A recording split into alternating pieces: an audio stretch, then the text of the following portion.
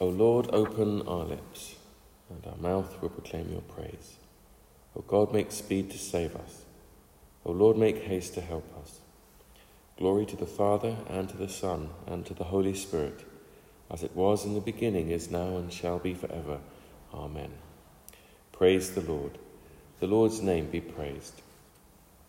The reading is from John chapter 8, verses 47 to 59, Jesus and Abraham. Whoever is from God hears the words of God.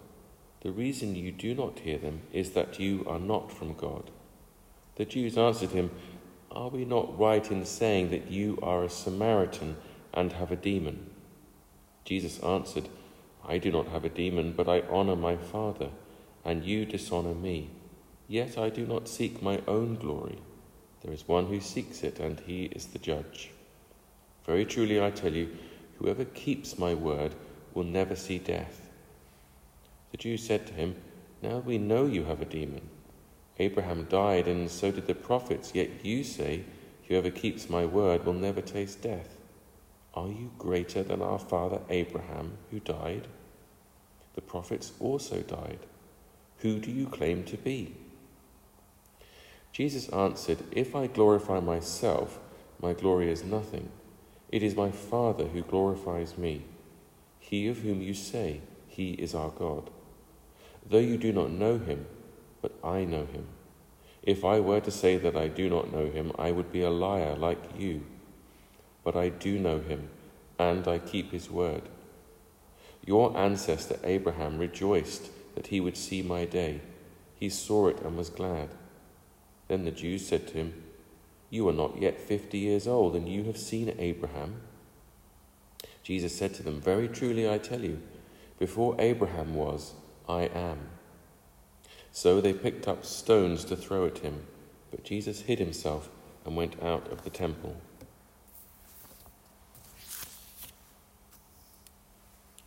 Who do you think you are? It is something that we might say to someone who we think has too high an opinion of themselves. A teacher might even ask it of a pupil who persistently misbehaves in class. In today's reading, the religious leaders ask it of Jesus, and as we see, they are getting increasingly worked up. They call him a Samaritan, quite an insult in those times, because in their eyes the Samaritans were half-bred foreigners. Today's equivalent might be like calling a Liverpool supporter a Manchester United fan. Then they say that he is demon-possessed. It is so tragic that they have God with them, and they do not recognize him. So closed are their minds. Abraham, their physical ancestor and the father of Judaism, becomes the topic of conversation. It all starts with Jesus saying that his followers will not see death, by which, of course, he means spiritual death, and that his followers will live with him in eternity. The Lord Jesus then puts the cat among the pigeons by saying to the religious leaders that he knows Abraham, which would obviously be impossible for any person, but not for God. To make sure that there is no ambiguity for them or for us today, Jesus then says one of the most important sayings about his divinity. He says, "Very truly I tell you, before Abraham was, I am." This is important because he clearly is saying that he existed before Abraham was born, and Abraham had lived 2,000 years previously. What is more emphatic, though, is the phrase, "I am." Back in Exodus chapter 3, when Moses met with God at the burning bush, he asked God his name, to which God replied, "I am who I am." In using this same name of himself, Jesus is undoubtedly referring to himself as God. The religious leaders immediately recognize this, and that's why they pick up stones to kill him, because stoning to death was the punishment for blasphemy.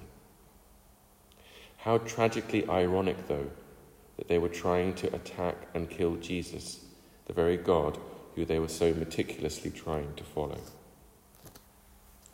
Let us pray.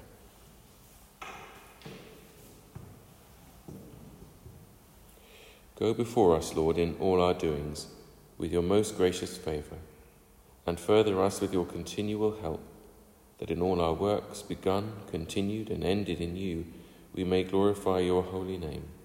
and finally, by your mercy, attain everlasting life through Jesus Christ our Lord. Amen. Lord, forgive those things we have done which have caused you sadness, and those things we should have done that would have brought you joy. In both we have failed ourselves and you. Bring us back to that place where our journey began, when we said that we would follow you the way that you first trod. Lord, lead us to the cross and meet us there. Amen.